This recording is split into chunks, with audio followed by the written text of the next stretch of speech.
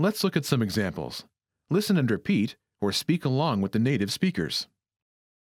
Mit csinálsz húsvétkor? Azt tervezem, hogy elutazok.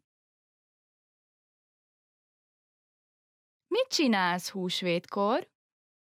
Azt tervezem, hogy otthon maradok. Mit csinálsz húsvétkor? Azt tervezem, hogy moziba megyek.